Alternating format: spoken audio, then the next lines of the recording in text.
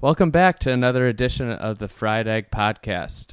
Today we have part 2 of our actually 3-part podcast with Yale golf coach Colin Sheehan. This podcast was supposed to be 2 parts, but then had to wrap up the pod after I already posted part 1, and then Colin and I talked for like another 40 minutes. So part 3 will be out on Monday night, Tuesday morning-ish. And hope you guys enjoy this episode. I had a lot of fun talking with Colin. And without further ado, here is part 2 of the 3-part podcast. I miss a green, for example, I'm already upset. When I find my ball in the bunker, I'm really upset. And when I find my ball in a fried egg. Fried egg. The dreaded fried egg. Fried egg. Fried egg. Fried egg. Fried egg. Fried egg lie, I'm about ready to run off the golf course.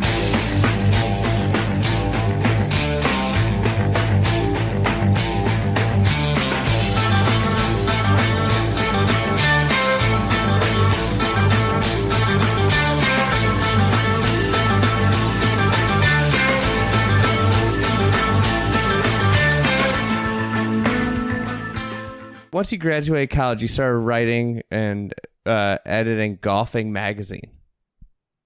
Yeah, it was the Golfer magazine. The Golfer magazine. I originally wanted to get into architecture. I sent a few letters. In hindsight, I didn't really pursue it as more aggressively. I was too shy, I guess. God bless Ron Forrest. At least he replied, and we had a series of long phone calls, and he was trying to figure out a way to help me out. And you know, I wound up. I used to help when I was sort of out of college, looking for work, living at home. A neighbor of mine, Tom Graham, this wonderful guy, he's like 20-time club champion at Country Club of Fairfield. Great player. You know, he's an RNA, Seminole, national guy. He occasionally would ask me to, drive him to the airport or pick him up in the city or whatever. It was almost like just welfare for me. And he'd give me $100. And one time I had to go into the city to pick him and this other guy up. They were at some black tie event at the Metropolitan Club. It was like a Robert Burns night in January. And they were having a laugh, and they mentioned they had served haggis. And I casually said, oh yeah, that's what Sandy Lyle served for his champions dinner in 1989. And they were like, how did you know that? I'm like, oh, I don't know. I mentioned when I worked in the bag room at the Patterson Club one year, I worked for Brendan Walsh when I was 15 and 16. And they asked me to help clean out the attic. And there was this cache of like Golf Digest from the 70s, a box. It must have been every issue from like 72 to 79. And I wound up reading them all. I wound up having a sort of an unnecessary expertise in golf trivia or just loving the game. It's really what it was. And I was very lucky to caddy at the Country Club of Fairfield growing up. And my town had a 9-hole par 3 course, a public course, a Jeff Cornish par 3 course that was $1.35 to play. So I was always really into golf. And this guy in the back seat was the publisher of the Golfer magazine. And he asked me if I wanted to come to work on Monday. And I was like, sure. I started in early February of 98, just as an editorial intern. And by the end of that year, I was managing editor of a small magazine, but it was a great time to be in New York. It was wonderful to be sort of writing and editing and traveling, still a healthy publishing circuit of books coming in. We'd get the galleys to 4 or 5 books every week. I remember just constantly reading them all on the train. It was like a master's degree in golf and golf architecture in those years. And the one thing I really noticed was I was sent to play a lot of new courses, and they were not good. They weren't nearly as good as the old courses. It's when I really started to see a sort of develop a sort of an opinion about modern courses and versus new and old. And it was just, it was fascinating. It was fascinating to see golf in that sort of era, and interviewing architects and players. And I was living paycheck to paycheck, but I was like a poverty jet set lifestyle, going on press trips and and checking in like to hotels and stuff. It was, it was the only time I could have done that when I was sort of 22, 23, 24. And, but I still had an ambition to move beyond that as much as I enjoyed it. And I really did. I wanted to get into, design and development projects eventually. And the one sort of, moment that really sort of, helped kick that along was visiting Kingsbarns in 2000. I was so impressed with the course, in the context of what I had seen in the previous couple of years, when generally just seeing just a string of poor and mediocre new courses, uninspired, unwalkable, artificial, just a litany of just sort of demerits on every course you went to. Kingsbarns was amazing, and I was equally impressed by the sort of restraint on the clubhouse, the sort of small scale of it. And I made it a point to find out who was involved in the project, who developed it, and I eventually got in touch with Mark Parsonen, super smart individual, someone you should definitely have on your podcast. And we became friends, and I eventually tracked him down. I tracked him down, and we had a series of just 2-hour-long phone calls, and he told me about this. His next project was going to be Castle Stewart in the Scottish Highlands, and I sort of agreed to in 2002 or 2003 to be an intern on that project and move there. And it eventually, with a little bit of delay in the permitting and entitlement process, it led to moving there in 2006. I was there for the majority of I was there for most of 2006 and portions of 2007, getting to witness a really complicated project from the sort of ground up. It was really pretty cool. So at that point, you're probably thinking you want to go dive into golf architecture, and that was your big break. Why didn't you get all the way into architecture? I guess I'll admit that, it's, in hindsight, I wasn't willing to live the sort of constant road warrior lifestyle. I probably should have been doing that in first 6-10 years out of college. But I love living in New York. I loved having all of my friends from college. A lot of friends from college there. Eventually met my wife. It's just being on the road, living out of a suitcase, I guess, just wasn't practical. And so I understood the trade-off, but really it was about seeing things from the point of view of the developer. And I was more intrigued. I was interested by this concept of maybe being only involved in 5 projects, in a career, but being involved in the sort of on the development side of them as well, and having them, having a much longer and relationship with those projects, sort of how I had envisioned it at the time, and then that sort of fuels aspects of what I'm, what I'm trying to do now, and in some way or another, that's what led to me to sort of try to put try to get the project in Cobbtown going. It's sort of what interests me about Kankakee. Yeah, it's what interests me about those types of projects. Maybe having them come fewer than sort of idea of coming in, building something, and leaving. Yeah, it's like having a long-term connection, because that's one of the saddest things is I go see a ton of places, and most of the places I see that are public and once were great are now at year 60 of the demise of them.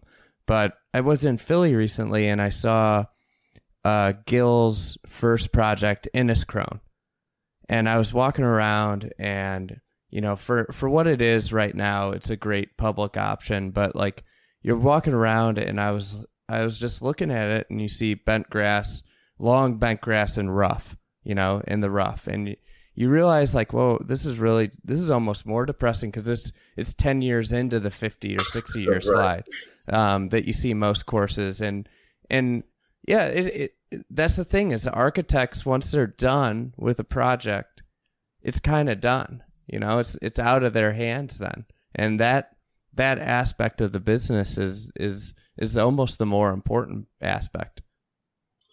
Right, that's interesting. Like they don't have control after the fact of how it's presented, but it reminds me to an extent of the helplessness I felt when I was sort of arguing with my publisher about how he was going to present the book, and he wanted to do, three volumes in a slipcase, and in the end he was the publisher. I didn't have a choice, even in spite of the sort of all the hard work I did. You hear that you definitely hear that from architects. They spend all that time working on stuff, and then it's up to the owner or the developer or the market forces take place. And the next thing you know, it's been compromised. Yeah. It's brutal. I could only imagine how that feels like as an architect. It was when something's going the wrong way and you can't do anything about it. I saw one of Mike DeVries's early courses, and on one of the holes, a centerline bunker is now a centerline pond. It's like couldn't drain the bunker, so you just make it a pond. It's like it turns the hole from like a spectacular hole that you felt like you were at Prairie Dunes once you get past the centerline pond on, but instead like it's just offensive because there's a pond in the center of the fairway. Right. It's like what happened there. Yeah, exactly. Yeah. And it's just, and I remember texting him. I'm like, I'm sure the centerline pond's not original. And he's like, yeah. ... Yeah. It's just you lose so much of it. So you're a big student of golf course architecture. If you were going to put together a Mount Rushmore of architects, who would it be on it? I feel like when you're on the best of Alice McKenzie, I feel like you're on the work of genius. I do love McDonald. I do, and it's even with this relatively small sample size. Always loved Colt. I've always loved his work in the UK. He was blessed with sort of wonderful sites. And then I do think, and I think that I probably could come up with a better answer, but I still think Ross is somehow underrated. He gets like knocked for having so many courses. There's some, and this sort of, I think that would be my quick answer. Is that you only get 4 for a Rushmore comparison? Is that right? Yeah.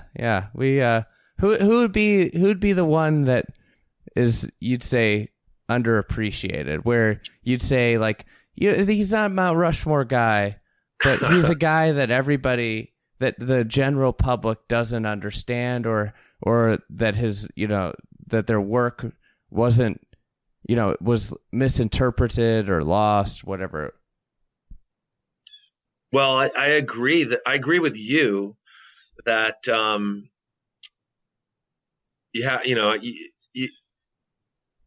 Langford and Moreau, we're ambitious in their projects and the degree of difficulty of the sort of shots around the green. I put them in there. I don't know. So you have to, in the Met section, you see all these Devereux Emmett courses that are just sensational. Walter Travis, I can't even get over how good everything Walter Travis ever did was fabulous, and I loved his variety of bunkering. William Flynn, there's not a more perfect golf course than Shinnecock, than his best work. Who else isn't getting? He's well covered. Perry Maxwell. Perry Maxwell. Geez, I just took the team this fall. I took the Old Town had an event for the first time in the history of Wake Forest in 50 years. Old Town hosted a Wake Forest tournament this past September on a Monday, Tuesday. The practice round was the Sunday that Tiger won the Tour Championship. By the way, that place is sensational. That's what Augusta wants to be. The width of the course was incredible. The sort of and yet the angles, the critical sort of preferred angles were something my players love figuring out. I'm blown away. Perry Maxwell's sensational. So how do you go about building a schedule? Did you see that they were going to host at Old Town and immediately you were like, we have to go there? We got invited. That was an invite. Coach Haas, who's a friend, but maybe Dunlop White, their golf chair, recommended Yale. We always bring we bring a touch of class to an event when Yale's there. We bring our 21 national championships to the but 21 times. That was just an honor to get invited. And we went down on Saturday morning. It was a Monday, Tuesday event. And so we flew down Saturday morning. We played an extra practice round, which was really useful. And, but yeah, so we generally play in the Northeast. We're limited to sort of a certain number of days on the road. Dates of competition are limited to an extent. We definitely have a sort of a cap on our Monday, Tuesday tournaments. We basically try to play one of those a year. But so that was a coup to get in it. We played the team. The boys played great. They played their way into the final pairing with Wake and Louisville on the sort of final round on Tuesday morning. We stubbed our toe a bit and finished sixth, but it was a fabulous experience. That there needs to be more events like that. And we're invited back, but the club only gave Wake a 2-year contract. They're one more year than Augusta National gives CBS, but hopefully that becomes a fixture. Because that was a perfect example of an event where 75 college golfers were treated to a pre-World War II gem. It was walkable, fabulous. Scores were low, but who cares? Best team won. The best player won. I kind of feel that way with like great architecture. It's rendered, it's rendered less, challenging by distance and technology, but I feel like it still separates the class because of the green complexes and the angles that they force, like especially at really great golf courses. Like you still have to play them really well to take advantage of the distance, because you can be in positions on a good, well-designed, great greens like Maxwell greens. If you're out of position, you just have no chance. It doesn't matter if you're 50 yards or 250 yards. Absolutely. You get I love the sort of the scoring, the elasticity of scoring, where a player plays well, shoots 67, and someone else plays poorly and it's 77. It's like those two golfers could flip rolls and flip scores the next day. I find that interesting. Like it appears easy until it's not, until you're out of position and you're making bogeys. It's like there's something. It's not always apparent, like why you were able to stay underneath the hole. It's because you set it up with the good tee ball. And I was blown away by Old Town being like probably as close to what Augusta National looked like. And when Old Town opened in 1939, it had to be like a twin with Augusta National in 1939. Mm-hmm. It had to be so remarkably similar. It's I'm really kind of bummed. I always make, like, every start of the year I have 5 courses that I want to see for the year, and it was like one of the 5 that I wanted to see just because of like the way Bill Coore talks about Old Town. It's like, well, that's a place you gotta go see. And now hearing you say that, and I was talking to a guy and he was like, oh, a flood washed away one of their holes, so they have to rebuild one of the holes out there. And I'm like, he's like, yeah, you can't go down there until next year. And I'm like, shit, I didn't get that one done this year. How recently was that? Like, I think it was like a couple weeks ago. Wow. So you must have gotten it right before. I think It was the hurricane. It was hurricane. It was Flo. Oh, well, the major. That's possible. They had sidestepped the one that hit the coast, but maybe I don't know what it was. Yeah, no, the one that came up. It's interesting. So I know you love golf in the UK. Have you been to Australia? definitely. I went on one trip in April of 2003. I might have been there 13 days and played like 18 courses. It was an aggressive visit. Very. That's the way it has to be, though, when you don't know when you're going to go back there. You never know. Yeah. It was beautiful. Fell in love with the Seven Sisters. Loved New South Wales. Could live in Sydney. Enjoyed Newcastle. Did not get to and then finished in Adelaide. Did not get to any of the islands at that point. I sort of figured I'd have to get back. Uh-huh. You got to take a team trip down there. I know. We're allowed to do. So one of the great sort of legacies of my predecessors is the international trip. I was so fortunate to go on it in 1996 as a junior. Coach Patterson began at Yale in 1975. He took the team in 1976 on the first of what must have been 8 quadrennial trips. So the NCAA allows you to have an international trip to compete internationally once every 4 years. So essentially one time in your undergraduate experience.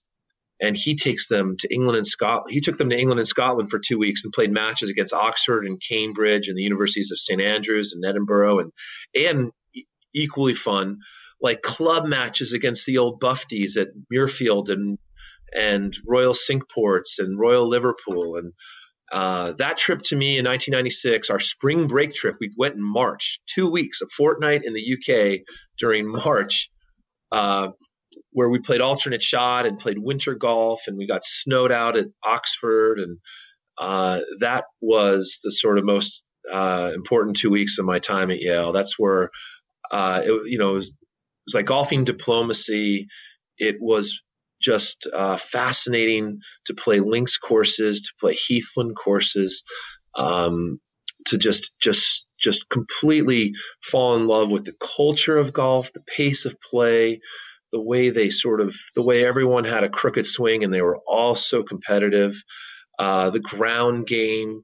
I just love the camaraderie, and that became, I returned in 98. And then between 98 and sort of 2008, I probably made 35 trips to the UK and lived over there for, probably easily spent over a year and 18 months of my life over there.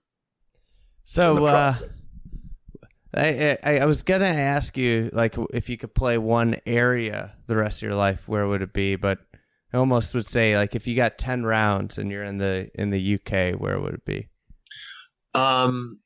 Everywhere. There's literally 17 regions with a week's worth of golf that you could play. But I would say every time I want to say I'm partial to Scotland and Ireland, I sort of realize I'm partial to England. I've only spent 1 week in Wales, and it's beautiful there. But I guess I would, to me, I would have told you in 2000 that my goal would have been to retire or have a small house in Ireland near Ross's Point, County Sligo Golf Club, or a sort of a dream would be to sort of spend 6 weeks in Sligo every summer playing Ross's Point at 5 p.m. playing twilight golf there. It was before course was probably modified by Pat Ruddy, and I don't have the same affection for it anymore. But I think now I'd probably sort of live somewhere in the west of Ireland, probably in St. Andrews. I also could see myself down on the coast near Sandwich, anywhere. Yeah. I couldn't. You can't spend enough days of your life golfing in the UK and Ireland. You really can't. What's your favorite course that nobody ever talks about?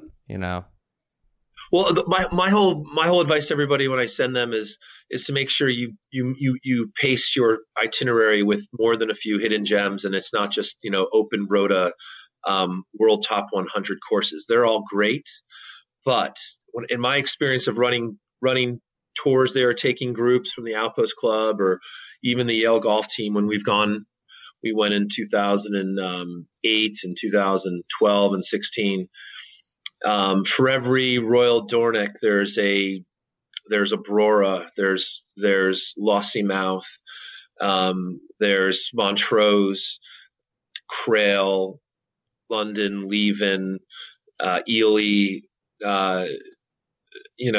you can name all of the courses in Cornwall and Devon. I took my 77-year-old father this summer on a tour of a few courses in England, and we played Pulborough and Broadstone and Saunton East and Burnham and Barrow and Minchinhampton Olds and Wentworth East, and you could have, and they were all short and fun, and they were a delight. There's something so gratifying about a course that's where you're the only Americans there that day, and there's 150 examples of that. I love, but of course, if I had to pick a course where I realized where I would live now, I would play my golf at the Royal West Norfolk Golf Club. I'd play Brancaster while it still exists, and I'd live somewhere in Wells next to the sea on the North Norfolk coast, and I would hide out there and I'd play my 2-ball golf and wear long socks and have my golfing days be spent with playing singles and foursomes golf with friends and family coming in to visit. That'd be a good answer. That course has the original short hole, right? Isn't it Correct. the fourth hole, right? Correct. And the road is only accessible to the club during certain, is occasionally inaccessible during high tides. And it's probably the most vulnerable links to coastal erosion of any course in the UK, or one on the short list. And it's fascinating. It's how beautiful and fragile it is, and how sort of quirky and unusual, and how much fun it is. Mm-hmm. It's really incredible. I took a group of 16, I think I took 12 players there in 2017, and they all loved it. And then of course around the corner is Hunstanton, and on that trip we played Royal Worlington, played around at Notts, Hollandwell, and then maybe England's best inland course, Woodhall Spa, which is like a Pine Valley, which is unreal. Yale and Woodhall Spa are two courses that could sort of be compared favorably, and they should both be in any world top 30 or top 40 in terms of the just design. I've seen pictures of Woodhall. The scale of the bunkers is just out of this world, and when it shows in photos, it's like, it's big. Like Yale's scale in photos shows, but then when you're there, you're even more like, oh my God, this is out of this world, how big this is, And then you think about how they played it back in the day, and it's like, God, if they could play it now, and like, that's the saddest thing to me when you play these courses like Yale, is like, you realize that no modern architect can even do this now because of the critics and the way people will just be like, no, you can't do this. You can't have a blind shot off the tee and then a blind shot over a blind 20-foot bunker into a green. Like, that doesn't work. We can't do that. It's like, why? Why can't you do it? Yeah. Well, everyone's right, because you get in trouble. All these self-important critics out there, like, the not Andy Johnsons of the world are going to say that this is unfair. I am all for this presentation of fun and fair. But, like when golf was played in the teens and 20s with the equipment they had, now granted they weren't as long and the ball did roll on irrigation-less fairways. When the game was challenging, it wasn't patronizing. It wasn't dumbing itself down, and the literature of the game was never better. The architecture of the game was never better. Its attention as a mass, as a sort of, as a headline grabbing sport with Bobby Jones and others. It was this true golden age, and I don't remember think about how difficult it was. And I think that, that's what Yale was partially about, like in this sort of old fashioned Victorian, ethics of just, it wasn't recreation. It was this sort of process that helped, a Teddy Roosevelt style kind of battle of self-improvement and overcoming adversity, Mm-hmm. and,